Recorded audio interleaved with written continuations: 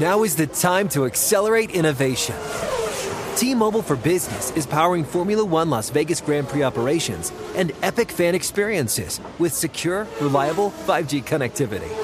Because an event this big and this fast deserves a network that can set the pace. See what our 5G advanced network solutions can do for your business at T-Mobile.com/now. View 5G device coverage and access details at T-Mobile.com. Introducing the first ever Grand Highlander, a mid-sized SUV with the ideal combination of space, performance, style, and advanced tech. The roomy Grand Highlander boasts 3 spacious rows with available seating for up to 8. Its available 362 horsepower hybrid max powertrain, unlimited and platinum trims, delivers the power, acceleration, and efficiency so your family can take on any adventure.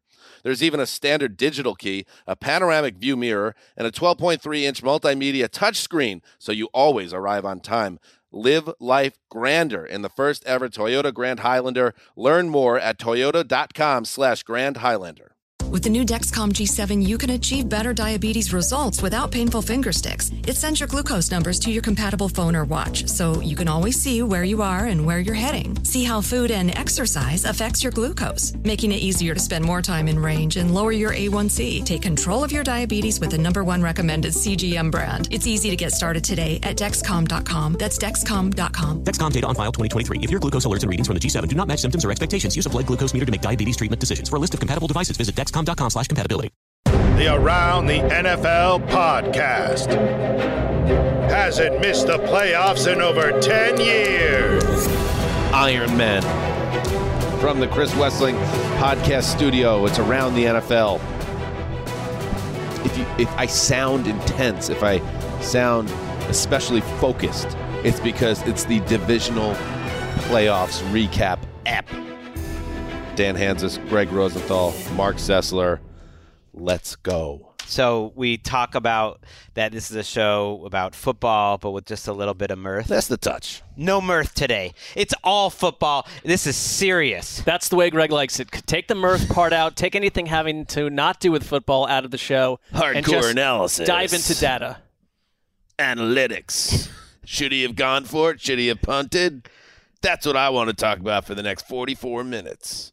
We actually might need a little extra mirth because there weren't quite as many crazy end of game situations as a normal divisional round. Just speaking as a spoiled little football baby here. As we, not a Nepo baby though. As we hyped up heading into the weekend, this is traditionally the best weekend of football. And we saw there were exciting kind of outcomes that came out of this. Let's say, for instance, we're going to get to it in just a minute, Joe Burrow looking like a man possessed with one goal in mind, that he will not be stopped. The Niners defense flexing on the, after all the offensive flexing in recent weeks. Like we have 4 big time Super Bowl worthy teams playing next weekend. But to Greg's point, Mark, maybe the game's not at the level we expected suspense wise. I don't always mean to come against the two of you's opinion on things, but it's like I don't need these games to be I don't need it to be the best weekend of football, because what I like about it is the 4 best teams won, absolutely. And there have been a couple AFC, NFC title game scenarios that have been a little flaky over the years because someone surged into the place where they didn't totally belong. I think these 4 teams completely belong. I thought Niners-Cowboys was an incredible, my kind of game. And I kind of like seeing a team like the Bengals just drop the hammer they did and basically announce who they are. I mean, so there's different ways to evaluate it as a quality or non-quality product. We didn't know that you really liked that last game because you didn't watch it with us. We were in the theater, just me and Greggy. Well, I'm sorry to miss it. I am absolutely excited about what's occurring. We kept a seat open for you. Was there? I find that the way to keep the show the freshest is to come in out of nowhere now and speak with you. It's true, because when he's in the film room, so many Mark takes just flow. No. It's just that he's spoken. It's more that I'm hearing everyone else's takes the entire time. So I've not had to. I'm coming in completely fresh. All right. Well, that's another way to look at it. And now we're going to dig into all the games. And why don't we start with what I think was, even though it didn't end as like a barn burner, what felt like the most important game of the week, the one that everyone had circled, Bengals-Bills from Orchard Park. Let's go. Shotgun snap, short drop by Burrow. The pressure comes from the left. He throws the ball. Come on. Chase straight ahead into the end zone. Nice. Touchdown on the opening drive for Cincinnati. A 28-yard throw. Chase reached up at the 8, caught it, and raced straight ahead into the end zone. So why would we pick the first real highlight of the game, the first touchdown? Because that kind of was the game. The Cincinnati Bengals went to Buffalo and made the Bills look like a middling outfit. A 27-10 win. Joe Burrow connected on 3 touchdown passes, and the Cincinnati defense, give it up for Captain Lou, who should be getting head coach interviews, but he's not. Absolutely made life hell for Josh Allen and company. And Greggy, it's Cincinnati back to the AFC title game. Mark, to your point at the top of the show, last year it was Cincinnati. They were the team that stormed the gates and showed up championship weekend and then won a game in championship weekend. This time it's a different feel with Cincinnati. They feel like a powerhouse, Greggy, that is now cresting and becoming a league superpower. As that game wore on and it became obvious the Bills were not going to make that comeback, I just thought, like, what a long way we are from Westivus. The early morning slot where our friend Chris Wesseling would root on his old team to lose because he just knew it was going to happen in a painful way, to this team, which has now put together 5 playoff wins in the last 2 years, that you have ultra confidence that they're not only going to rise to the level of the moment, but that their coaching staff will too. I mean, put me in a polo shirt for my analysis on Zach Taylor over the last couple of years, because it's a good coaching staff. I think this team won the game in the first quarter, to your point, 165 yards to 8. That touchdown to Chase was Burrow stepping up in the pocket. The next touchdown, all the attention goes to Chase in the red zone where they fake it to him. It's an easy pass to Hurst. They're just throwing every formation. It's motion. It's running out of pass sets and the reverse. It's just a clinic. And they're clearly the class of these two teams. I think they would have beat them a few weeks ago. We never got to find out, and they were set to prove it today. I thought that too. I thought this was the game we didn't get to see, because that started out very similarly, because the Bengals are one of the best opening drive teams in the entire league. And I think that the coaching staff has grown, because a year ago they had their O-line issues and they couldn't adjust. And it was like Burrow saved them situation after situation. They have them all over again. You've got Jackson Carman, who turned 23 today, first start ever at left tackle. You've got Max Sharping in there and Hakeem Adeniji, and then Ted Karras is playing banged up the entire time. We went into this game thinking all week long, that's the Achilles heel. This might undo the Bengals entirely. Instead, coming out of this game, the Bills were pushed around entirely on both sides of the ball. The Bengals, I thought, finally on the ground. I mean, they've been efficient on the ground, but they were powerful on the ground as this thing went along. Their secondary, the Bills' secondary, because of all this, I thought, played one of their, they had injuries, but they played one of their worst games in a long time, because you set up Burrow for the shots downfield. Jamar Chase was brilliant. And in the end, like, I know the Bills, they're at home. They were presumed all year long to truly be the best team in the AFC, if not once or twice, maybe taken over by Kansas City. They didn't show up. This is not a Bills story. It's a Bengals one. And Joe Burrow, I think, is at the center of everything, including the line holding up so well. He plays a major role there. And Cincinnati, you know, I think, and we're going to get to the Bills and what this loss means for them and where they are as an organization. But for Cincinnati, after coming so close to winning the Super Bowl last year, now to get back now to the AFC title game, and the level of confidence that this team plays with, wherever they are, whoever they're against, is a direct reflection of the guy behind center who is one of one, and I think a generational talent, and a guy that I just don't picture losing a game this year. After the game, you want to talk about different motivations, what teams use.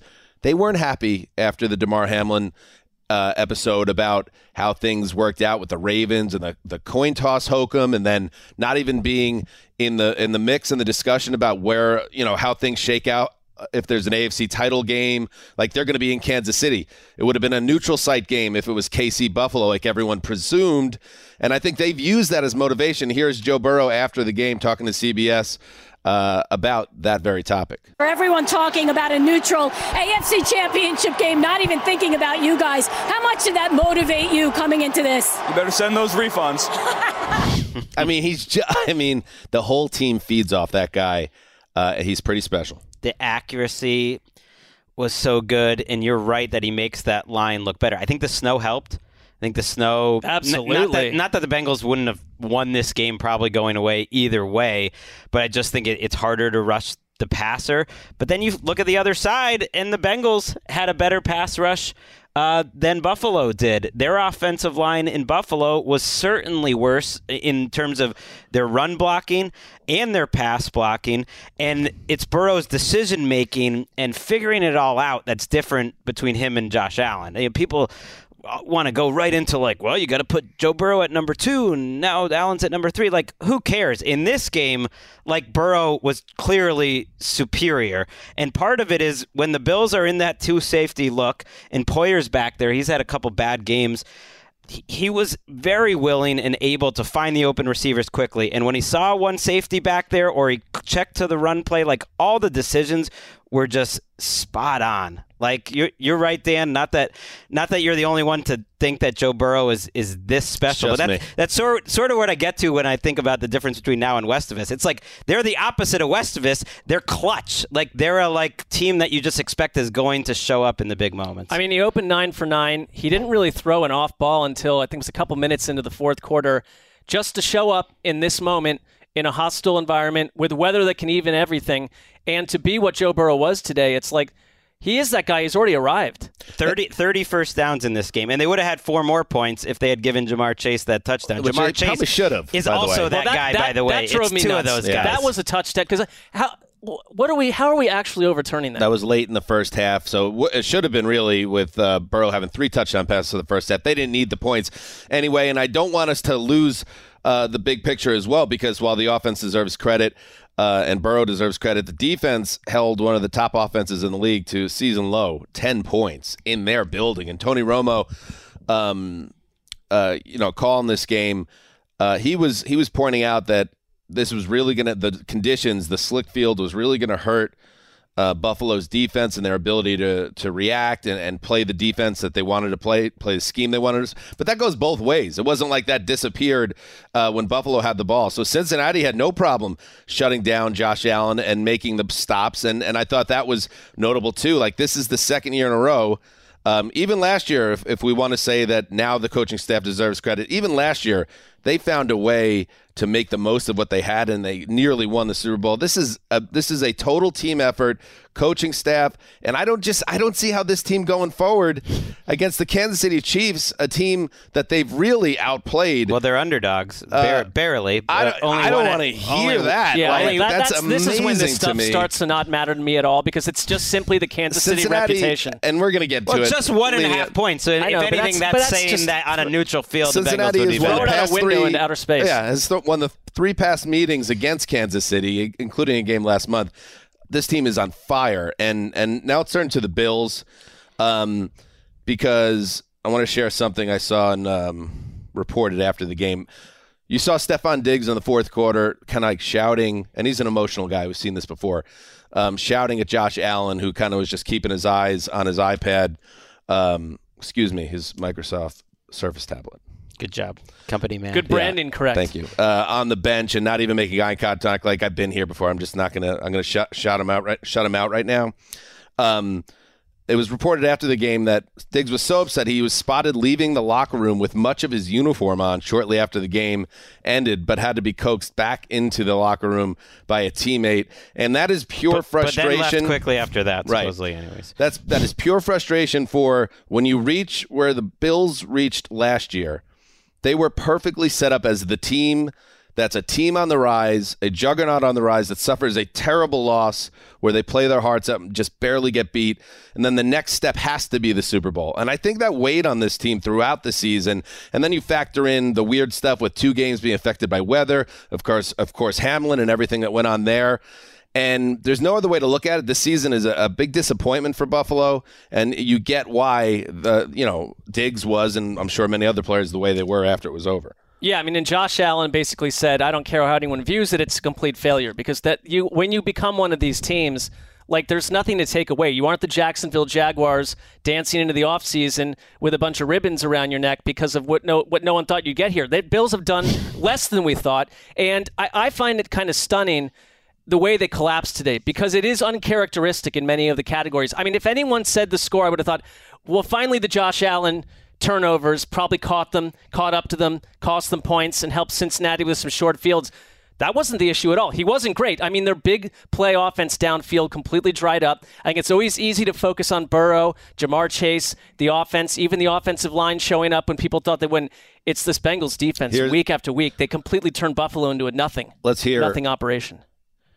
Nothing operation. I like that. Let's hear from Josh Allen. Our goal is to win a Super Bowl, a world championship, and we didn't accomplish that. So everything that happened this season is kind of null and void in our minds, and it sucks. It's the old Steinbrenner doctrine. Anything short of a championship is failure. And that's pretty crazy when it's the Bills we're talking about that have never won a Super Bowl, but that's kind of the position they're in. It's kind of a tough airspace to live in. I think that's a hard place to be. And it's why, even at the time, that moment a year ago where all they have to do is have a 12 veteran defense led by Sean McDermott that he's built up for years, get off the field in 13 seconds. Yeah.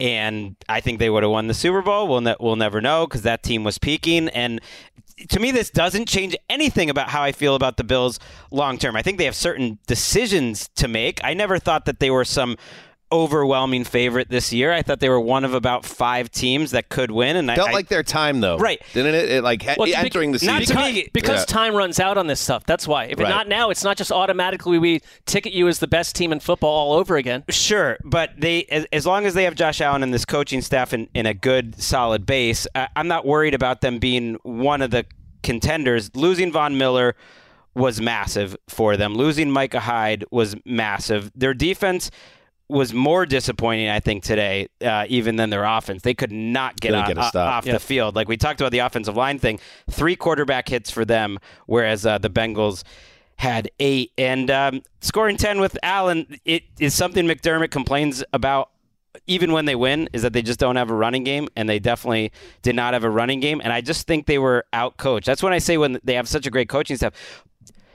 Both offense and defense for Cincinnati changed up what they were doing every drive, whether it was the disguise looks, whether it's blitzing and then not blitzing. It's just they kept mixing it up, and the Bills never felt comfortable. Yeah, the Von Miller absence, talked about it on Thursday, how that could really hurt them potentially. And the numbers, they dropped a data point during the telecast that they were, I think, top 5 in pass rush when he went out on Thanksgiving against the Lions, and they dipped to 27th after he had left.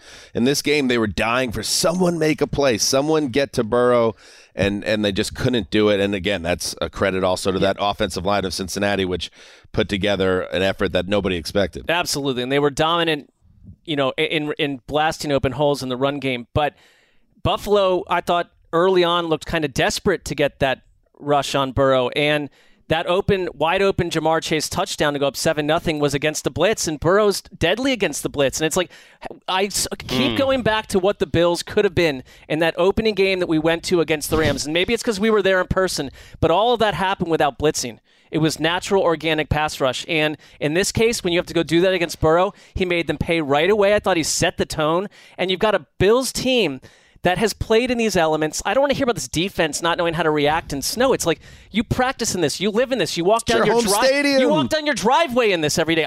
So do the Bengals, though, too. They live in this weather, too. It's not like a team from Florida came up and did it. But to me, it was almost the run game defense that was even worse. And I do think that's where McDermott will have to. I don't know. He's not going to change who he is, but their defense has been a problem in the playoffs 3 straight years. I mean, that is the reason that they got the doors blown off them in the AFC Championship game 2 years ago. It's what totally collapsed last year. And that's why they paid Von Miller to address that. And they've been great in regular seasons. And if Allen had played a great game today and their offense had showed up, I think it would have been a good game. I still wouldn't have much faith that they would have won. Even if Allen played I think well. The thing is, last year we came out in the defense, they were culpable for what happened. Mm-hmm. And yet it was like, oh, we've got to change the overtime. Everyone's freaking out, understandably, about the overtime rule. And we didn't get to see Josh Allen go do it again. This time it's like, I can point to 8 things that are just simply on the Bills not showing up in this game. Yep. And behind the glass, our friend Parker is a big Bills fan. And you know, Mark, how Greg always knows the right thing to say to people. Undoubtedly. And he made the comment that, you know, you never know. You might not be back for 10 years in the playoffs. And although Greg, usual, Greg could have used a softer touch. The truth is the 13 seconds last year is a perfect example, because then you see what happened this year. There are no promises how long your window stays open. And you hope, if you're a Bills fan, that this will continue. But, man, it doesn't. There's only a few years you get here. Right. With Why, these though? cores. Me and all my friends are jerks. Look at history. Look at football history. Okay. I think, again, like you whether or not you think you can separate it, your experience is the Patriots' experience. No, I get it. I'm the one who always says this, and I agree with you. I did just say it, that you might not be back. But I do look at Josh Allen in a similar way to Burrow and Mahomes. I don't think he's at that level consistency-wise, but maybe a little closer to a John Elway, in that the window is open while Josh Allen is there. And I believe in the way they've built this team up and the coaching staff and everything. So they might have their ups and downs, but if you tell me like they finally get there in 6 years, like that's all a window. You're right. It's evergreen because of Allen, but then what were we saying 10 years ago about Aaron Rodgers? Ask Dolphins fans about Dan Marino. Been open that whole time. Doesn't mean you get there. They need to pick better. They haven't drafted that well lately. Their innocence is lost now. They went from plucky Buffalo team to powerful Buffalo team, and we're still thinking, wow, this is young and new, and they can maybe win 2 or 3 of these. Now it's like that's what Cincinnati is now. Suddenly you got usurped by Cincinnati, and which Greg, is not nice. We're not young men anymore. Mark's even older than us. Well, I don't feel older than you. You blink, and he'll be 35 years old. I'm just saying, you know, the career, you think it's forever. Right. But if this phase of Bills doesn't work, they have to retool. That starts to build the pressure. It just you hope they get there because the fan base deserves it. But this season is a disappointment, no doubt about it. Joe Burrow said of the game, domination from start to finish. That's what we expected. Job's not finished, but let's give. Who locked this up? West Bros. That's a nice lock. That is a great lock. And it's a locking from the heart. Good job by Nick making the executive decision, because he sent us the text of the Cincinnati Zoo, and they were all over the place. Amazingly, even one of the Wesleyan brothers picked the Bills as a lock. That's why it's the zoo. Yeah, this is totally out of control. It's not amazing or surprising. It's an animal asylum. Let's give the last word to Zach Taylor, the head coach, who might be going to back-to-back Super Bowls. He turned up the snark here and apologized for being a logistical pain in the ass to the NFL. For the neutral site, I mean, we had our mindset to go play in Kansas City, and it is tough because they have to formulate the plans for coin tosses, and they got to formulate the plans for neutral site games, and we just keep screwing it up for everybody. And I hate that for people that have to endure all those logistical issues, and then we just keep screwing it up. So I'm sorry. Oh, Weisenheimer. Let's take a break, and we'll talk about the team that they'll be playing in the AFC title game. Now is the time to accelerate innovation. T-Mobile for Business is powering Formula One Las Vegas Grand Prix operations and epic fan experiences with secure, reliable 5G connectivity. Because an event this big and this fast deserves a network that can set the pace. See what our 5G advanced network solutions can do for your business at T-Mobile.com/now. View 5G device coverage and access details at T-Mobile.com. Okay, quick math. The less your business spends on operations, on multiple systems, on delivering your product or service, the more margin you have and the more money you keep. Obvious.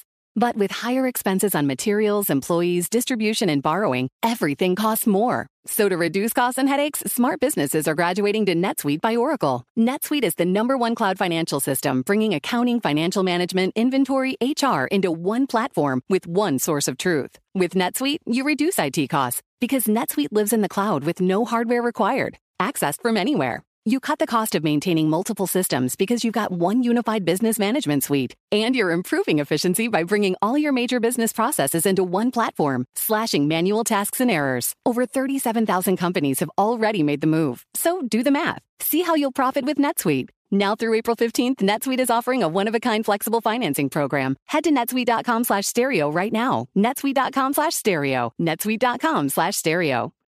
What's up? I'm John Wall. And I'm CJ Toledano, and we're starting a new podcast presented by DraftKings called Point Game. Everyone, please welcome Coach John Calipari. We're getting beat by 18. My first game in Kentucky, they're saying Cal's a bust. He can't coach. This is crazy. John Wall runs down the floor and makes a buzzer beater. Yep. You remember that, John? That's my first game winner I ever made. Remember you said you never see me do that. Ladies and gentlemen, DeMarcus Boogie Cousins. I called Boog. I'm like, yo, bro, I'm about to commit to Duke. And I hung up on him. Bro, I'm talking about, do you want to tell me how many times he called me all type of names? Bro, you really sold me out. You doing this. Bro, I was sick. I remember that like yesterday, man. Love you, John Wall. Thanks, Coach. Love you, too. You made me everything I am today. Nah, you made me. You made me. I love it. Check out Point Game with John Wall and CJ Toledano on the iHeartRadio app, DraftKings YouTube, or wherever you get your podcasts. It wasn't even supposed to be That's my dance, bro. Welcome back. I do not like high ankle sprains. Never had one myself. Yeah. But I find them to be deeply annoying from a football fan experience. And it popped up in 2 games this weekend with 2 key players. Greggy, maybe the most important figure in the NFL, the presumptive MVP, had to play through a high ankle sprain, but he would not be denied. A little bit of a Chris Berman setup there. To the highlight. Mahomes, again, that right ankle is the one that's bothering him. That's in front of the left, feet staggered. Mahomes now steps up in the pocket, throws lane wide open, back of the end zone. Touchdown, Kansas City. Marquez Valdes-Scantling on a 6-yard touchdown. But Mahomes paid the price, stayed in the pocket, and a jump throw on that bad right ankle. Patrick Mahomes on one good leg got it done. Mitch Holtis with the call, WDAF. Mahomes, after suffering that high ankle sprain, threw for 195 yards and 2 touchdowns. He finished with the second, capping a 75-yard drive late in the fourth quarter. It allowed the Chiefs to get past the Jaguars, a 27-20 win. My goodness, the Chiefs are in the AFC title game for the 5th straight year. And Mark Sessler, obviously Mahomes' health is a major question mark going forward. We expect him to play. But what level Patrick Mahomes will we get next week? That remains to be seen.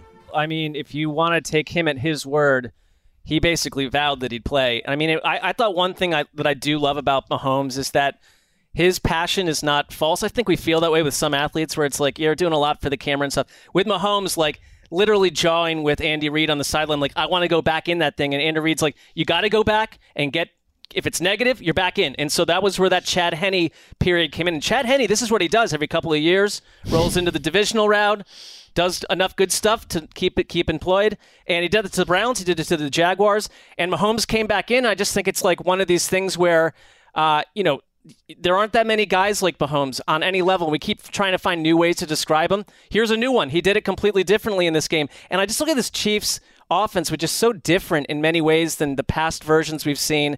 And you guys got guys like Isaiah Pacheco and Kadarius Toney making a bigger impact. They haven't even peaked yet. Like their offense and who they are is still like on a weekly basis adding new people to the mix. Like it was Travis Kelce, and I think you could be a little concerned that like you didn't have a wide receiver really step up for big yardage in this, but they just got it done. It's like I think these two teams were fairly slotted for where they wound up. Nice effort by the Jaguars, but the Chiefs they've been doing this all year. They're not going to blow your doors off psychologically if you're a viewer. They're going to get it done. Right. I mean, the Chiefs are the number 1 offense in the league for the season by a decent amount based on basically any metric for a reason. And they started that game this way. They went to halftime, and Chad Henne played an entire series there. Touchdown, field goal, touchdown. And you have a quarterback in Mahomes who I think in this game showed how much he's matured since 2018 when, by the way, he was the best quarterback in the league then too, because I don't know if he wins this game the same sort of way, because that first drive and a half, he made more plays just completely on his own than I think any quarterback in the league could. I was listening to it initially on the radio. It was a little late coming home from the zoo. Zoo always takes a little longer than you think. Not the Cincinnati Zoo. Not the Cincinnati Zoo. The LA Zoo. Very underrated. Nice family morning.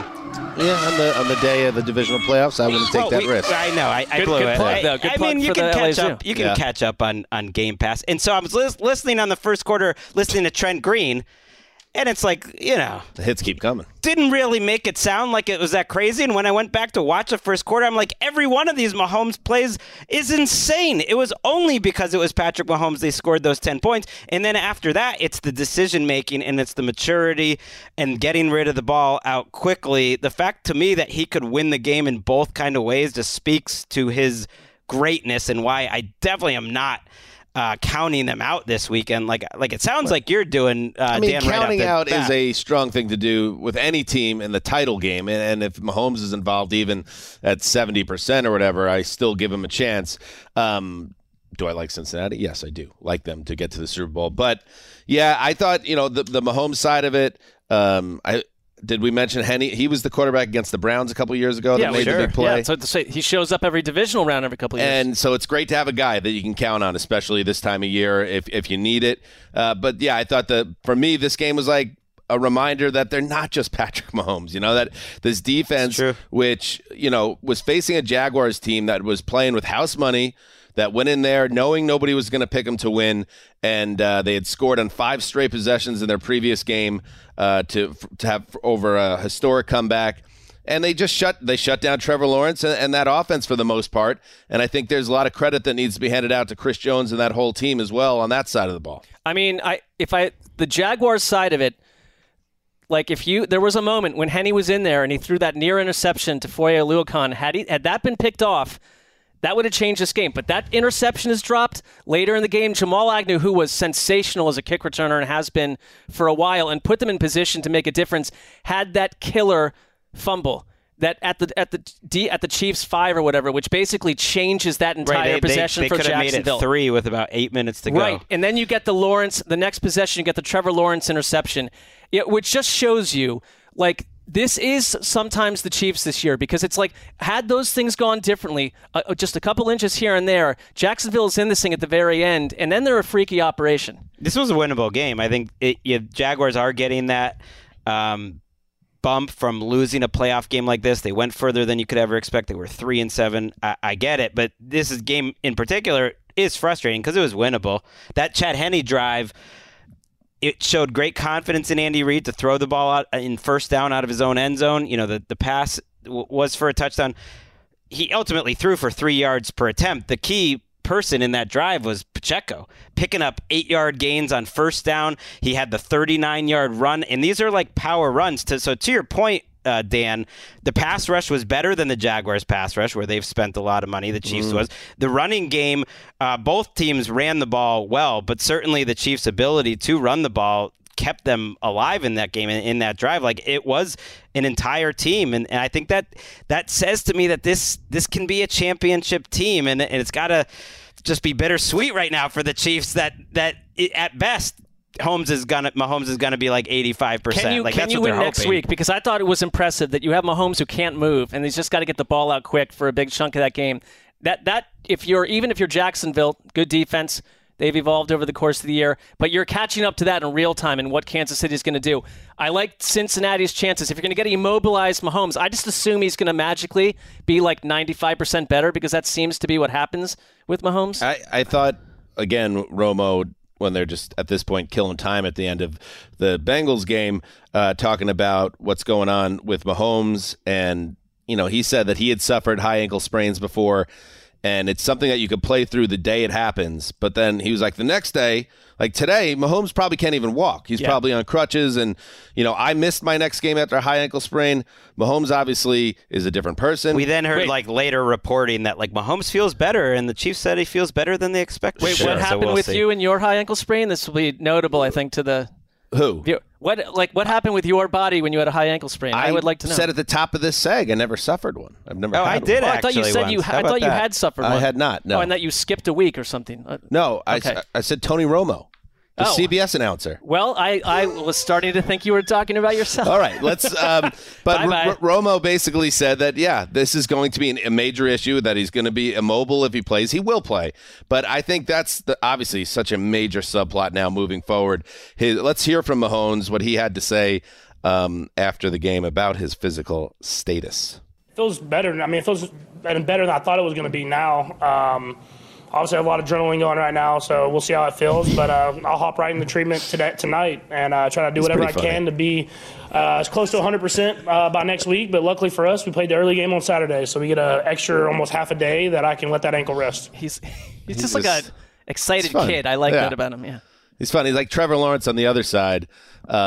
Basically, he looks at essential casting, like either like a villain in an 80s movie or like what you imagine, like a quarterback, a star quarterback, or should look like. Mahomes looks different. Speaking of, and sounds different. Speaking of Trevor Lawrence, here's what he had to say after the first playoff loss of his NFL career. We worked so hard to get here, and nobody thought we were going to be here. And, we had our shot, and that's what hurts, So we'll be back. I'm confident in that, and this is more the beginning than it is the end of something. This is just getting started for us, so we got a taste of it, and the guys are already hungry to get this opportunity again. He's like, I don't know. If they did a Varsity Blues reboot, he's Mox. He is, but I think this is so Mark was just dying. No, laughing. First of all, the Jaguars are one of the better stories of the year. We have 8 or 9 Coach of the Year candidates, but Peterson's got to suddenly became right. Off, Angelo.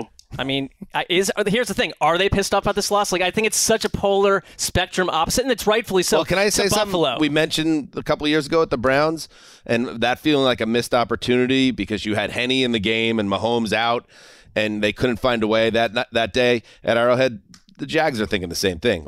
We had this guy out of the game for the second quarter, basically, and then he was half of his usual self for the rest of the game, and we couldn't steal these again.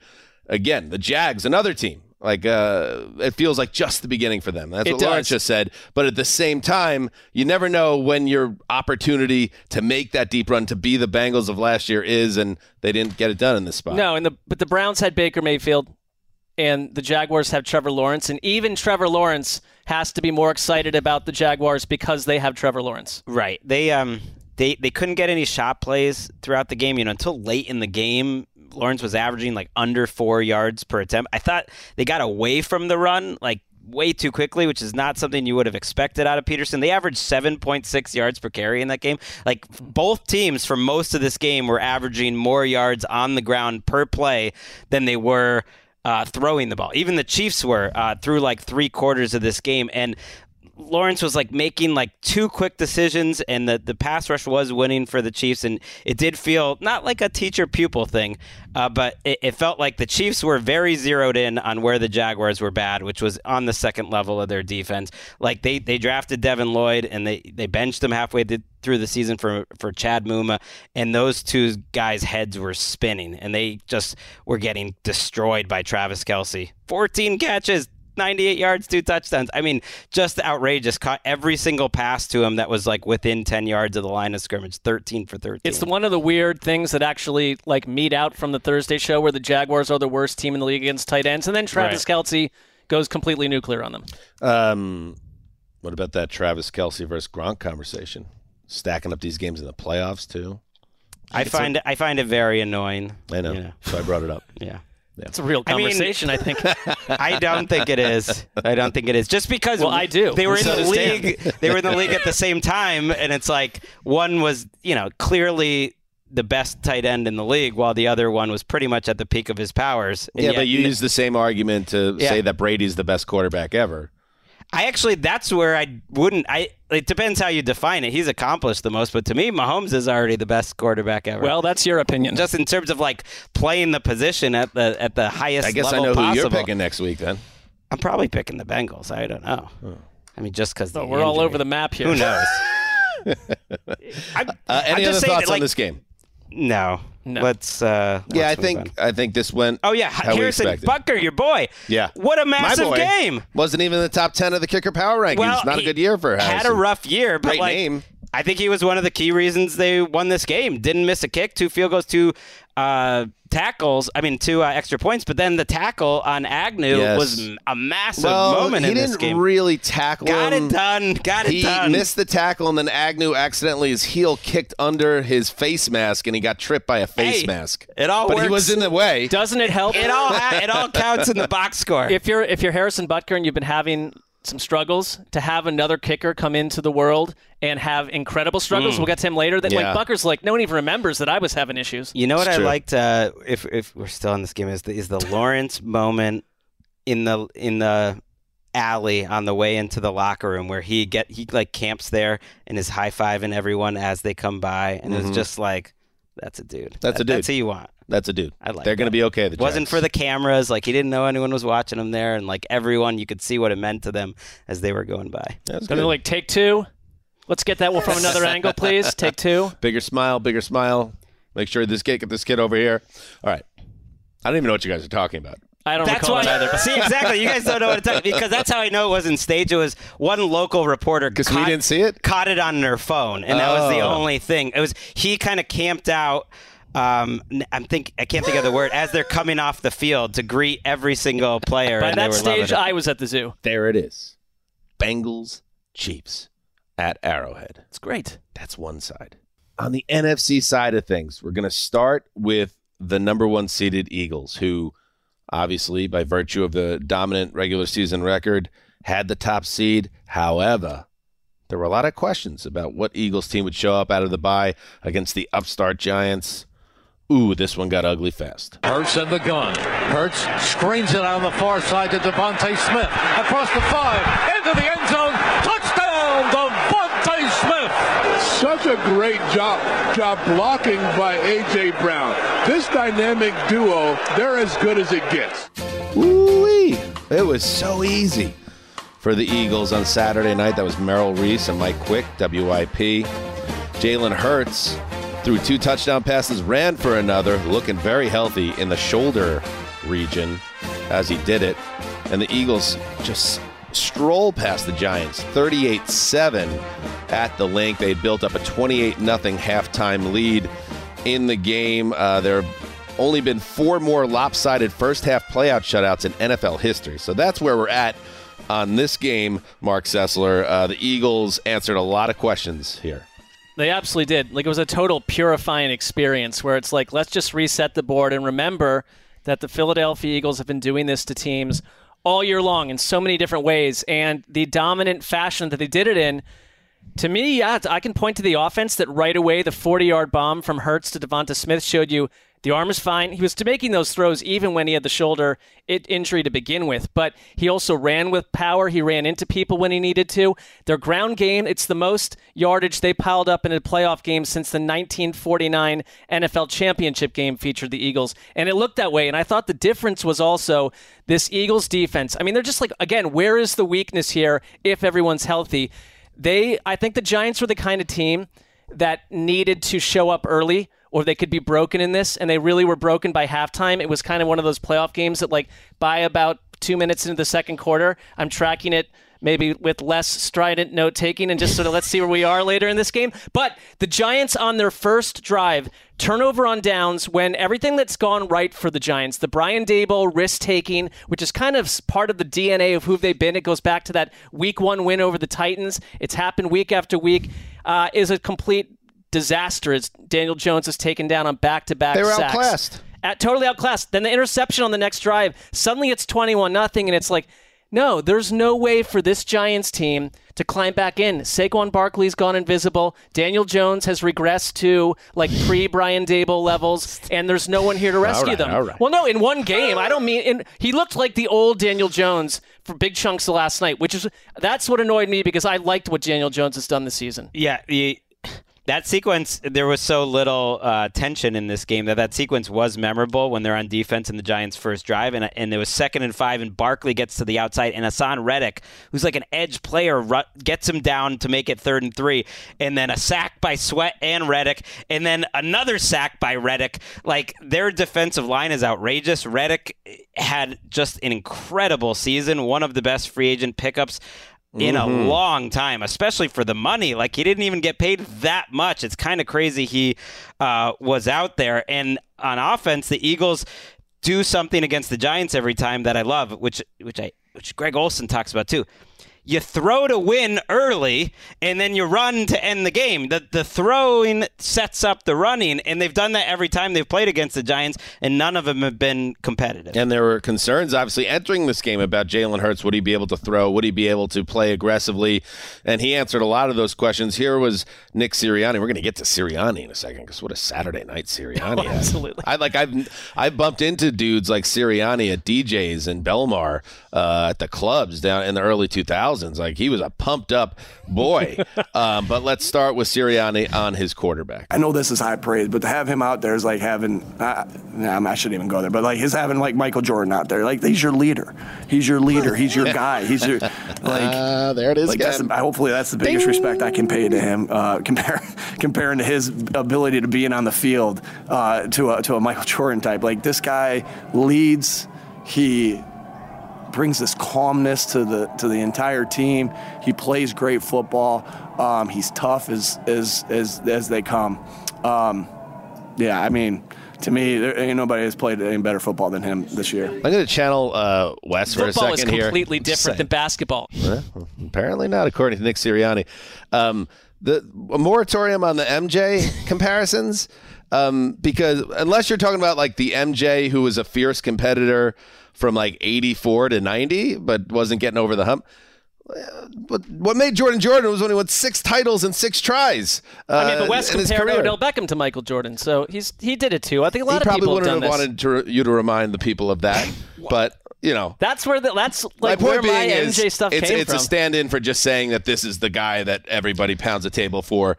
But I also don't think like he is like a standout amongst the rest of this team. I think this is the most loaded roster in the game, Greggy. I hear you, but I think what he was telling you, and the teammates of Jalen Hurts tell you it too, and they said this after this game, that Hurts had some quote to all of them, just how he was starving for it, that he's just starving for this title, and I think he is, amongst other things, an incredible leader. And that was what the people analyzing him coming out in the draft struggled with, that just like this guy is like sort of talked about like he's this Tim Tebow like leader, except he actually has these athletic gifts, and if he can learn how to do a drop back passing game and throw deep, and we've seen it, like he could just be next level. But you're right that he's set up by a great offensive line. I mean, this was, I almost feel like this game was too easy for Philadelphia, but it's why it's why the regular season matters. You get the 1 seed. You play a team that you're just so much better than you know, and that you know all their tendencies. And like they set up in these heavy run formations, and then they pass it, and then they set up in these spread passing formations, and then they run it. And it's like they're mixing up what they do on defense really well, too. There was that play on offense, remember, when they all lined up like they were going to do the double cheek push, and the Giants were all ready for it, and then they just flip it to the outside. It's just like they've got these great players, and you're right, Hurts is put in a position where like he just has to do his thing. Well, I think it is like we're going to get a new coach who's going to completely flub his first press conference, and it's going to be, February, March, we're going to rip on this guy and have our time with him. But Nick Sirianni was a disaster PR-wise out of the gate, but I think they're such a well-coached team. They completely neutralized New York's pass rush, which was their selling point going into this thing too, if there's any chance to stop the Eagles. 17 pass run snaps, generated 0 QB pressure in the first half, led to that dominance. Hurts in his 3 quickest times to throw games in his entire career have come against this year's Giants in 3 games. And the thing is that what they did to New York in Week 14 before the Eagles were sitting people late and the Giants were sitting people, it's like they blew their doors off in similar fashion to this. It looked very similar. They did a lot of the same stuff. New York knew that, And Brian Dable's a good coach, and Wink Martindale's been a good coach, and they couldn't counter it. It reminded me of like Patriots-Texans divisional round, like in some of the Texans' lower years, where it was like a light warm-up for the real games. And I think that's what's the most disappointing thing for Giants fans, because the idea was that coming off that dramatic win in Minnesota and how well they were playing, that they were going to ride that wave, and then the wave just crashed on them within 5 minutes of the game starting. Here's what Brian Daboll said that he told his team after the blowout loss. Told them to keep their heads up. They competed hard. It's a crash landing in the playoffs. Anytime you lose, it hurts because of the amount of effort and energy you put into it each week. And when you lose this time of year, it hurts even more. There was a lot of talk after the game. I saw it on Twitter. I saw it on my New York buddies with texts and everything. They were confident going into this game. Oh, very confident. But ugly loss, somewhat embarrassing loss. But, the future is really bright for the Giants. Maybe. I'll say this. Absolutely a great first year for Daboll. But, they got in the playoffs. They beat the Vikings, who are frauds, we know, and the Colts to clinch the playoff spot.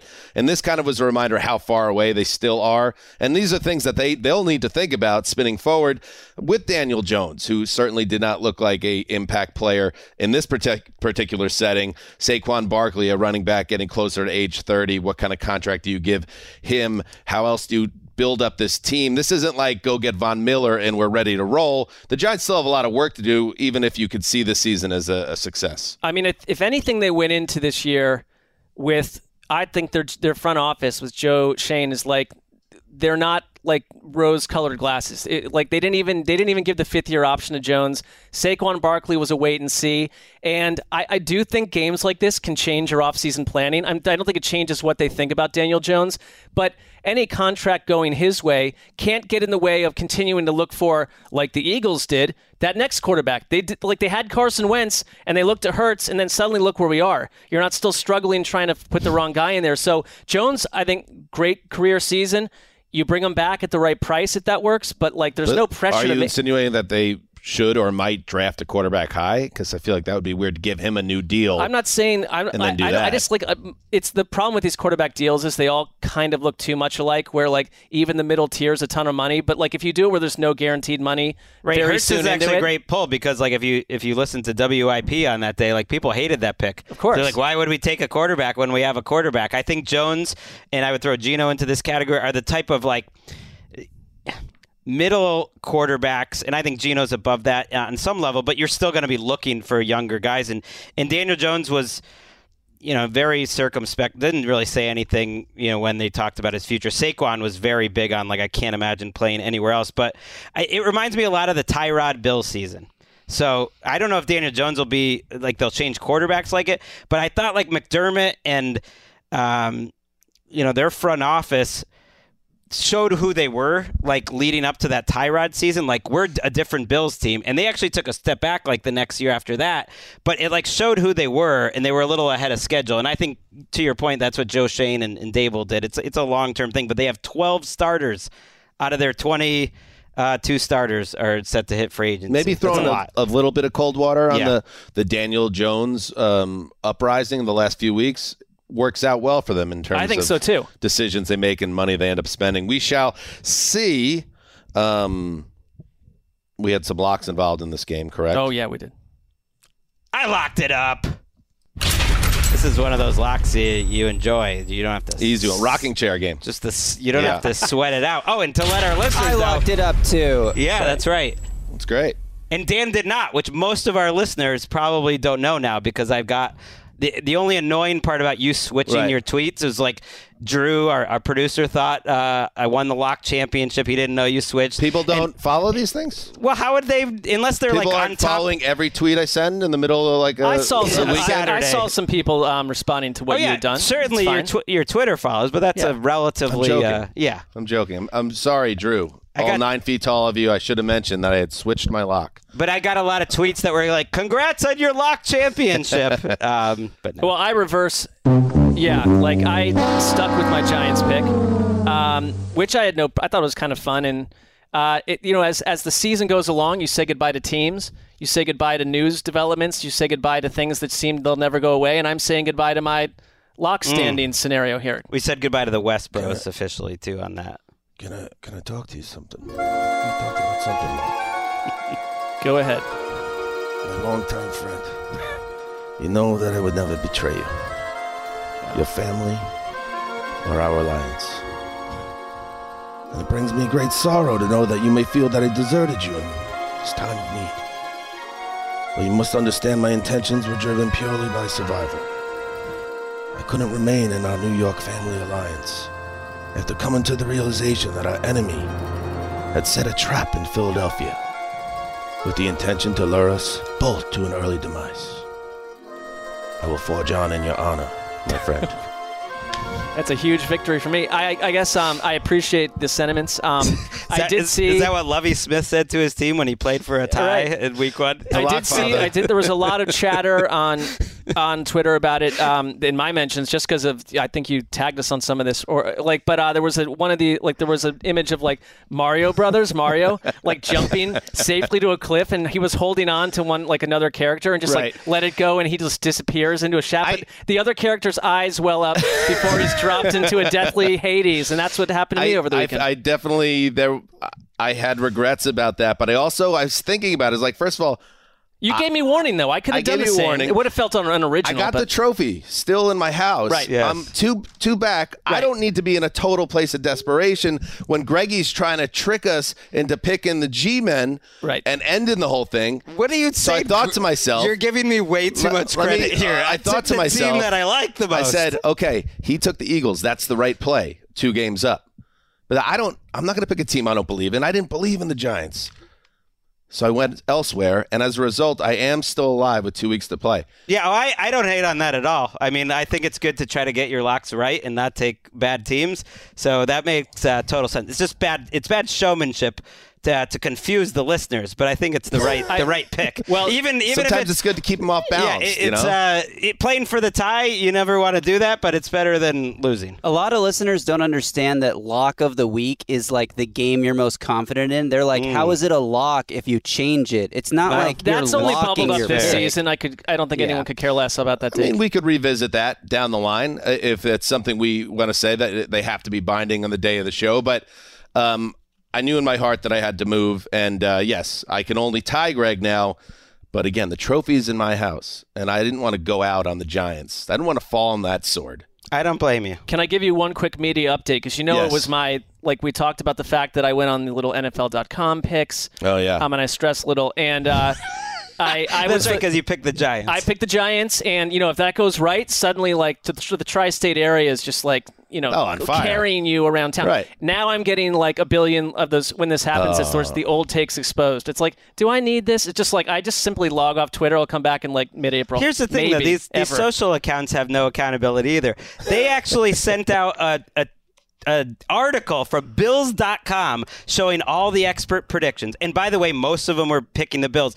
But they took one of my quotes saying where the Bills are poor and sent that out on their main feed. And then I clicked the link. And by the way, like 12 out of 16 people in that link picked the Bills. I was not one of them. Are they going to come back and apologize and point, hey, you're right, actually. No, our shortcoments on the offensive line and actually, I think wide receivers, Greg, you were right. I think you can expect that. I think you can expect them to do that. I see you, Bills. Before we go on to the last game, can we talk about Sirianni in that game? He was extra, and I'm not going to kill him for it.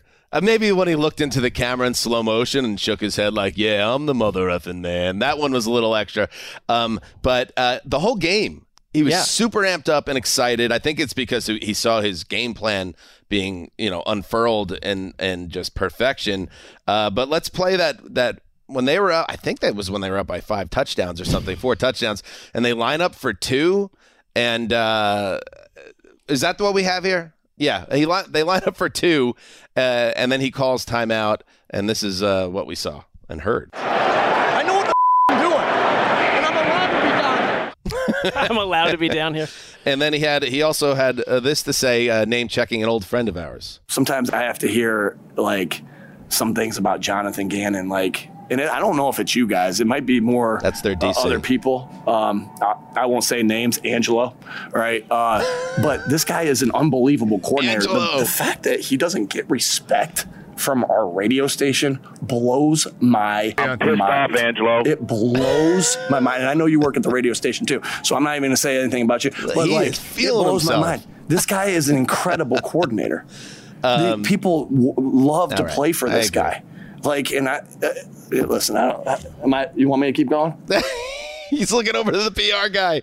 That's Angelo Cataldi, by the way, who's been their morning guy there forever. I think he's retiring at the end of this year. Is Angelo the most powerful sports talk radio guy in the country right now? Philly is an old school sports town where sports talk radio is still king, and what those guys say really does matter, ears are tuned into it. You think Belichick cares about what Zolak's saying?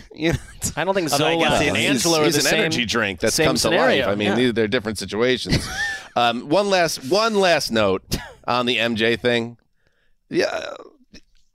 Let's calm down. MJ was a great teammate. He was brutal on a lot of his teammates. He was demanding. He was sometimes demeaning. He could be cruel. He expected everyone to be as good as him, even though that was impossible. And I guess that made some guys better. But like Jalen Hurts, as far as I understand, that is not the type of leader he is. No, Hurts, I think, is much more like a consistent, super motivated guy that brings everyone together. Day, basically. But what we've lost a lot of the nuance of Michael Jordan, like over the years. I get where he's coming from. Right. I get that you don't like it, but this stuff's going to keep happening. I want to keep like the actual what MJ was, which is one of the great. Not only the greatest player ever, but the greatest, sometimes nastiest competitor there ever was. Right, but not a cancer. Yeah. He was too good. He fired that team up. I mean, they showed up in big moments over and over, so he found some balance there. To your point, that's like the fourth different quarterback that's been compared to Jordan on this show this year alone. So it's probably football is completely different than basketball. I know. Mark said it. Let's move to a break. Let's take a break. We'll be right back. Now is the time to accelerate innovation. T-Mobile for Business is powering Formula One Las Vegas Grand Prix operations and epic fan experiences with secure, reliable 5G connectivity. Because an event this big and this fast deserves a network that can set the pace. See what our 5G advanced network solutions can do for your business at T-Mobile.com/now. View 5G device coverage and access details at T-Mobile.com. Okay, quick math. The less your business spends on operations, on multiple systems, on delivering your product or service, the more margin you have and the more money you keep. Obvious. But with higher expenses on materials, employees, distribution, and borrowing, everything costs more. So to reduce costs and headaches, smart businesses are graduating to NetSuite by Oracle. NetSuite is the #1 cloud financial system, bringing accounting, financial management, inventory, HR into one platform with one source of truth. With NetSuite, you reduce IT costs because NetSuite lives in the cloud with no hardware required, accessed from anywhere. You cut the cost of maintaining multiple systems because you've got one unified business management suite. And you're improving efficiency by bringing all your major business processes into one platform, slashing manual tasks and errors. Over 37,000 companies have already made the move. So do the math. See how you'll profit with NetSuite. Now through April 15th, NetSuite is offering a one-of-a-kind flexible financing program. Head to netsuite.com/stereo right now. netsuite.com/stereo. netsuite.com/stereo. What's up? I'm John Wall. And I'm CJ Toledano, and we're starting a new podcast presented by DraftKings called Point Game. Everyone, please welcome Coach John Calipari. We're getting beat by 18. My first game in Kentucky, they're saying Cal's a bust. He can't coach. This is crazy. John Wall runs down the floor and makes a buzzer beater. Yep. You remember that, John? That's my first game winner I ever made. Remember you said you never seen me do that. Ladies and gentlemen, DeMarcus Boogie Cousins. I called Boog. I'm like, yo, bro, I'm about to commit to Duke. And I hung up on him. Bro, I'm talking about, do you want to tell me how many times he called me all type of names? Bro, you really sold me out. You doing this. Bro, I was sick. I remember that like yesterday, man. Love you, John Wall. Thanks, Coach. Love you, too. You made me everything I am today. Nah, you made me. You made me. I love it. Check out Point Game with John Wall and CJ Toledano on the iHeartRadio app, DraftKings YouTube, or wherever you get your podcasts. It wasn't even supposed to be That's my dance, bro. All right, so the Eagles move on. They will host the NFC title game next weekend. Their opponent, it had to be the Niners. You knew it was going to be the Niners. It is the Niners. Snaps it back to Dak Prescott. He throws over the middle to Turpin. He gets hammered down by Jimmy Ward. The game is over. When the booth partners just laughing. The 49ers are on their way to Philadelphia. What a way to end it. 49ers are going to the NFC title game for a third time in the last 4 years. This stuff is not easy. The Chiefs going 5 years in a row. God, nobody wants to hear, Dan always brings it back to the Jets. The Jets have been to the AFC title game 4 times in my entire life. I was born in 1980. To go 5 years in a row, to go 3 out of 4 years, these are major organizational achievements. Mm-hmm. Shout out to the Niners, who get past the Dallas Cowboys 19-12, largely because of their defense. Again, like the Philadelphia Eagles, loaded on both sides of the ball. And when one side doesn't have a big day, you could still move forward because the other side could step up. We saw that there on that final play of the game. And Greggy, and we're going to get to the Dallas side of it because it's always filled with juice, and it's almost like a Greek tragedy when you get to the Cowboys in January now. But the Niners, they've showed through scoring in the last month that they could just destroy a team. This showed they could win this type of game, too. That's valuable. I think you set it up perfectly. Thank you. The Eagles and the 49ers, for all the talk that it's like these AFC superpowers here, they got the best teams, and I've been saying that because of their quarterbacks. The 49ers and the Eagles are the two teams that can win any type of game that you don't know what unit's going to show up, whether it's the defensive line or the secondary or their passing game or it's the running game. And the 49ers offense really didn't show up for much of this game. Credit to the Cowboys defense for their game plan and their talent, but this game was there for the taking if Dak Prescott and the Cowboys offense could get anything done, and they just couldn't. And part of that is DeMeco Ryans' coaching. Part of it is this linebacker group, which is just so good. Fred Warner making plays down the field in coverage. Al-Shahir was everywhere. He's so good that they have to keep 3 linebackers on the field, which not many teams do. We know Dre Greenlaw's a beast. Like, he made great plays. They just confused the hell out of Dak when he was backing up to pass, and they were all over their receivers. They let CeeDee Lamb get some catches, and that's about it. And I just think if you kept playing this game, as much as I want to pick on Mike McCarthy for not being aggressive, I don't think Dak and the Dallas offense would have delivered if he was aggressive. So I think they would have lost this game either way because of this 49ers Yeah, I don't come out of it with a ton of blame for Mike McCarthy or even the approach, because Dak Prescott did not look comfortable from the very word go.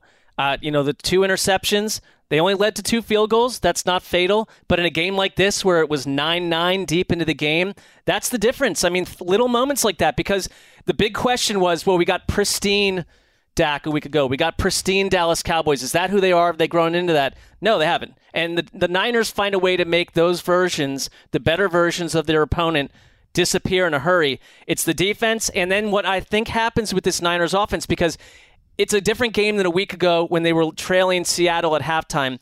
But just over the course of the game, they find a way for enough to happen on offense. In a game like this where it's so tight, Brock Purdy, who is just absolutely like ice cold, like never seems to be frazzled on any level, like found George Kittle with that incredible catch. I thought that was the turning point drive of the game. And then you started to see Christian McCaffrey get through, Elijah Mitchell get through. And I just noticed the Dallas defense starting to tire, because this wasn't a game like the Eagles against the Giants where the Niners on the ground produced a lot early, but they kept mentioning it. And you know that like Shanahan clearly stated it to the broadcast team. We want to be physical. We want to run the ball. We're not looking to take a ton of shots downfield. We want to be able to do this against Dallas. It took a really long time, but in the last couple of drives, I'm not saying they were prolific, but you saw it, and had Elijah Mitchell not run out of bounds, like they would have iced it even minutes before. We wouldn't have even gotten to that last absurd play with Zeke Elliott snapping the ball, and then the whole thing ends up in smoke. Yeah, and Dalton Schultz made some terrible boneheaded plays back-to-back on that last drive. It wasn't a great look for the Cowboys. But, yeah, I think Dallas, just like last year, you came out of that game against, again, the 49ers, but it was in Arlington that game. They didn't execute the way they could. They didn't take advantage of opportunities. And it happened again here, and it must be so frustrating for a Cowboys fan, because that big Kittle circus catch, that sets up San Francisco on the Cowboys side of the field, but that becomes a touchdown drive because Trayvon Diggs has a ball just skip right into his breadbasket for what would have been a massive, potentially game-shifting interception. He can't hold on to the ball. There's a penalty in there as well that kept the drive alive. Right. Was it going to be 3rd or 4th and 19 or something? And the San Francisco, then, to their credit, takes advantage and gets in.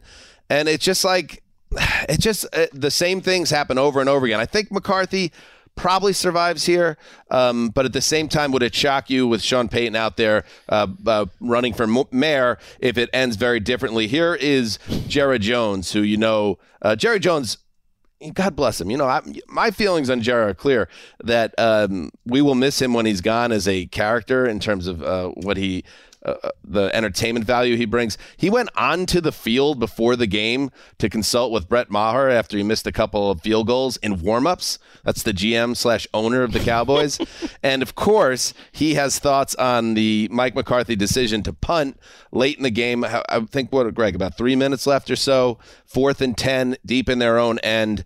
They do get the ball back, but the game, for all intents and purposes, is over by that point. A lot of criticism on McCarthy and the Cowboys. Here's what Jera had to say about that decision. They had a lot to say about it, but they it appears to me we're schemed pretty good out there by their defensive coaches. We schemed them pretty good. So that was a big difference. We had it there for us, probably right up until the last 3 or 4 minutes. We had it there for us to go get a step farther to the championship. But still, I'm sick. Don't have really anything material or important to listen to say. So was he saying that, like, the coaches essentially told him, well, the defense had it all over us at that point? I mean, that is what he's saying. And that's to me, we were schemed pretty good out there by their defensive coaches. I think what he's saying is we had no confidence we could pick up a 4th down, which is self-evident because there were 3 decisions late in that game. It was actually 2 minutes and 5 seconds left by the time they got that punt off. Oh, right. So it was right before the 2-minute warning. It was 4th and 10 from your own 18. Right, but when they punted that, we were in the film room, and I said, like, there's a really good chance they don't get the ball back here. And they wouldn't have if Elijah Mitchell stayed in bounds. And by the time they did get the ball back, it was a prayer. But earlier in the half, Dan, 4th and 5 at the 40. The 49ers 40, they decide to take a delay of game and punt it. And then the drive, even before that, granted they're on the 49ers 25, and it's only a 43-yard field goal for Maher, and it's a 4th and 8. But I did think, considering they needed a touchdown, they could have gone for it there if you were seeing anything out of the Cowboys offense. But I think based on that Jones quote, they had no confidence. And I don't think it would have mattered because they shouldn't have had any confidence. And Greg, you are the president of the Dak fan club, so I want to hear your thoughts on this. He played terribly. I mean, he was brilliant on Monday night against the Bucs, and you give him all the credit in the world for that. But that was the Bucs, an 8-9 team. If Dak wants to be seen as one of the best quarterbacks in the league, you need to deliver better than he did. He had 2 interceptions. He had a Dre Greenlaw could have had a pick 6 late in this game that would have sealed it, and that would have been on his tombstone, Dak. So he even got away with another killer throw. And just after that near pick 6, he had a receiver deep that he misfired on, got the guy turned around. That could have been a big play. And he just didn't show up. And I think that informed some of the decision-making by Mike McCarthy, who said, my defense is playing well, and I can't move the ball with my quarterback today, so I'm going to hope that wins that way. It was just, it's disappointing to say the least, the game we got from the quarterback. I totally agree. It was a disaster. I actually thought the second half, after the first 2 interceptions, was worse. I don't know if they were in his head, but I thought it got worse, even though he didn't throw a pick in the second half. He could have. That ball to CeeDee Lamb down the seam that Fred Warner made the great play on, I mean, if he puts that out there a little more. MJD in the film room with us spotted it right away. Right. Put some air under that, let CeeDee keep the afterburners on. That's 6. That's a touchdown. The plays down the sideline. And then I actually I'm almost haunted by there was a 3rd and 5, I think, on their first drive of the second half, and Olsen was all over this one too. Was he went through his reads so fast, had no pressure on him, and threw a weird outlet pass to Zeke that was not on target, that had no chance for a first down, and that was a panicked, poorly executed decision and throw. I mean, I think that's what San Francisco does to you. I look at a Cowboys team that had a major chance, when Ray McCloud fumbled the punt. You're at the San Francisco 21. You get out of there with a field goal. You can't do that against this Niners team. And, Dak Prescott completely disappointed. And I think there's similar images to the terrible loss they suffered against the Niners a year ago. And I don't care about that final play, for instance. And we were saying during our break, all right, you're going to have to dial up something. It's going to probably be wacky. It's going to be wacky. But that said, I would rather just say, let's just go for the Hail Mary than have the seat. Last year it was Dak scrambling, not getting the first, trying to down the ball. The time runs out. The whole thing's a fiasco. It's your final image of that Cowboys team. This was a good Cowboys team that a year later, it's Zeke Elliott, who is ruled ineligible, snapping the ball to Dak, who whips it to Turpin, and he's nailed to the ground, and the thing is over. It's that's a circus ending. Sean Payton's loving the way that game plays out. And the reason Zeke is all over the game plan is because Tony Pollard, who is such a special player for him this year, he goes out in the first half with what's initially called a high ankle sprain, and then it's reported after the game that he suffered a fractured left fibula that will require surgery. Normally, according to Todd Archer, those require a 3-month recovery. Greg, as you said during the break, he's a free agent to be. Just bad misfortune for Pollard.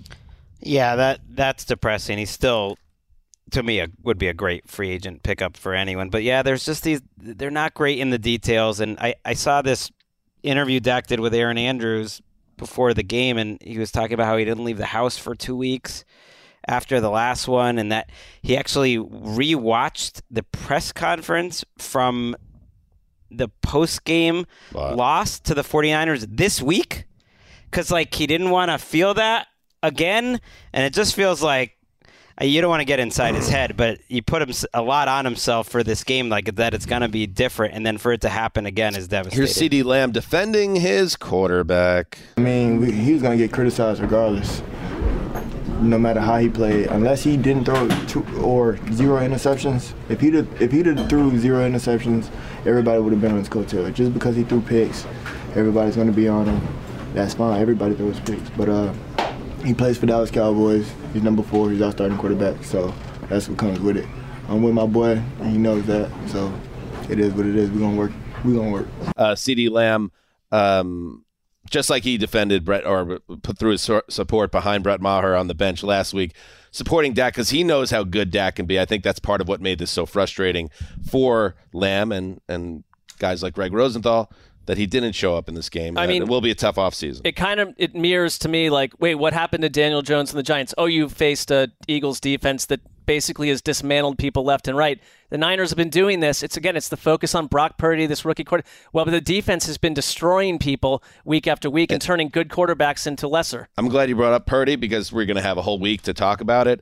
But a little bit sobering for Purdy, who gets large, although he did get better in the second half as their offense improved. He made the throws. He made some throws, didn't have a big game by any means, and now he has to go against a Philly defense that I think is even better than the Dallas defense, so we'll see how that goes. But ultimately, San Francisco moves on. They have not lost in a very long time, and I don't think I don't know. I haven't thought of this. Is a tough one to pick, by the way. That's a tough one. The NFC title game is going to be a bonkers affair. Well, as of this taping, I think both lines next week are 2 points or under. There you go. Which is crazy. I saw some analytics site which put the percentage of which teams will win the Super Bowl, and everyone's between 23 and 27%. It's pretty rare to have 4 teams that have their strengths and weaknesses, and the Mahomes injury looms certainly, but that feel like they're about all equal to win the Super Bowl. Are you confident that we got the 4 best teams? Is there anyone? Yes. Is there any debate? I think I'm confident we do. There is one other big injury that looms coming out of this game. Christian McCaffrey had a wrap on his calf in the second half of this game when they were trying to ice the game on their last possession. He gets the ball once on a weird wide receiver like screen type thing, but otherwise it was Elijah Mitchell. He only had 10 carries in this game, McCaffrey. So what is his physical health going into the biggest game of his I don't NFL want career? Christian McCaffrey suffering another injury until they've won the Super Bowl and he like stubs his toe mowing the lawn and deal with that for 2 weeks. I don't think he's ever going to mow his lawn again. Or if he ever has, you know what? He's kind of a nepo baby. he drops a bag of drops a bag of I'm just saying. drops a bag of 5s and 10s and coins on his What? son's foot. Well, I mean, it works too because his dad was an NFL player. That's what I mean. But then That's like a DNA. He's a better NFL player than. But has exactly. Christian McCaffrey ever mowed a lawn? Just answer the question. No, but I would say don't like think the he has. reason he's an NFL player is not because his dad's wealthy, is because he's like his DNA and his genetics are superior to the vast majority of the population. And one thing I've noticed here, working at NFL Network, where a lot of these guys have their sons who are becoming great players, he has excellent instruction in like playing football all the time since you were 4. Yeah. Because your dad, it's like that's an amazing advantage. And more. Are you saying that Dalton Schultz's dad didn't play football? Is that what you're trying to say right now? He should have known. That was rough. He didn't know the rules Back-to-back about not plays. going back and then to not get that foot down. We could have seen the Hail Mary. If Wes was here, I knew he would mention this. Like, it would have been like the Cowboys in the divisional round throwing a Hail Mary. That is where the Hail Mary was born. Drew in Pearson. A Cowboys-Vikings game. But this Cowboys team does not afford us those they didn't even get experiences. to it. They don't. So the Cowboys go home again. It's been 30 years since they've been to the NFC title game. I think even more now. Is it? That's a bad streak. All right. So what did we learn? Football's still great. The football we could have had. We didn't get a classic, but we got a classic week of matchups coming up. Conference championship weekend. Let's look at it real quick here. San Francisco at Philadelphia, noon. Fox at the Link, as I said. So that will be Greg Olsen, who had an excellent game, by the way. Mm-hmm. That Olsen. So good. I do not want, I don't think, there's no way Tom Brady's retiring. But if Tom Brady retires and starts his $350 million Fox contract and takes Greg Olsen's number 1 spot, it's a travesty. You can't do that, but here's the thing that you can't make it a 3-man booth and throw Brady into that either. Put him on the Boogermobile. I can't do that either. I want to put a sandwich on Brady never ends up taking that job. I wouldn't even take you on that because I don't see that happening. Because like $350 million, boys. Well, he'll either pass on that or it'll just be like the Murdochs get to bring him to corporate events and he shows up 5 times a year. You've had that theory, but I don't think that's why that's what's the direction there was. Like, be part I know of it. Tom has made a lot of money. He's, but he nobody, owes some more money than one he of the used reasons, to. one of the reasons why he is rich is he's made good decisions financially. So turning down $350 million because he's bored of the idea now, I don't see it happening. I just think like when it comes down to it, does he want to be at the nacho bar with Ross Tucker and the Tucker spreads, before the game? You really think he's going to be showing up to there are different levels to Kansas City and doing all this every week? I just don't think he is going to want to. I think he's going to be like, I know that's a lot of money, but I've got a lot of money. In the end, I don't want to do this. Remember here and it's been years now, and now Deion is a major head coach of a D1 program in college.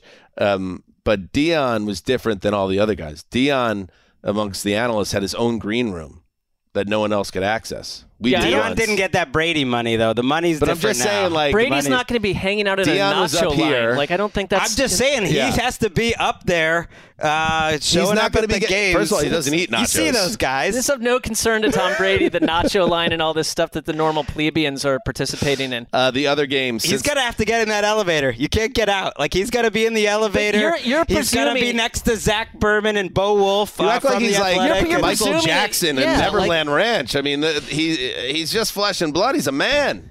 I just think he'll be too bored by it all, too. He's just not even going to want to bother. He thinks that's boring. Wait till he retires and see what else is out there. He did retire. Yeah. How long did that take? 3 weeks. This keeps you in the public eye, involved with something that you love. Everybody's saying you're the greatest, genuflecting you know what? at Who's talking about Troy Aikman had he decided he was too bored to do this? Like 30 years from now, Tom Brady will be like a historical very large historical memory, or he can be on television for the rest of his life. We wonder why. But Greg's saying he can't take an elevator with other human beings. He can't be on the nacho line. Don't project. I am turning down your $350 million contract that I already signed because I don't want nachos. I don't think it just wouldn't be in him. It just is not in him. I don't care. The Bengals. I know. We wonder why we always have a 90-minute show that we do a solid 5 minutes on the nacho line. The Bengals at the Chiefs, 3:30 p.m. Eastern, Arrowhead.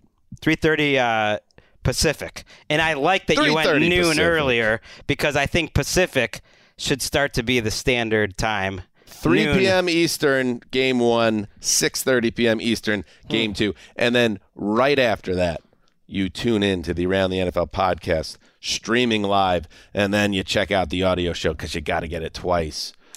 Good stuff. Thank you to everybody for listening. You have any other thoughts, Mark? I mean, the music's playing. I think it's time to reassess where we're at in life and start over. We'll be back on Tuesday with our first look at championship weekend. Until then, you know what you got to do. Heed the call.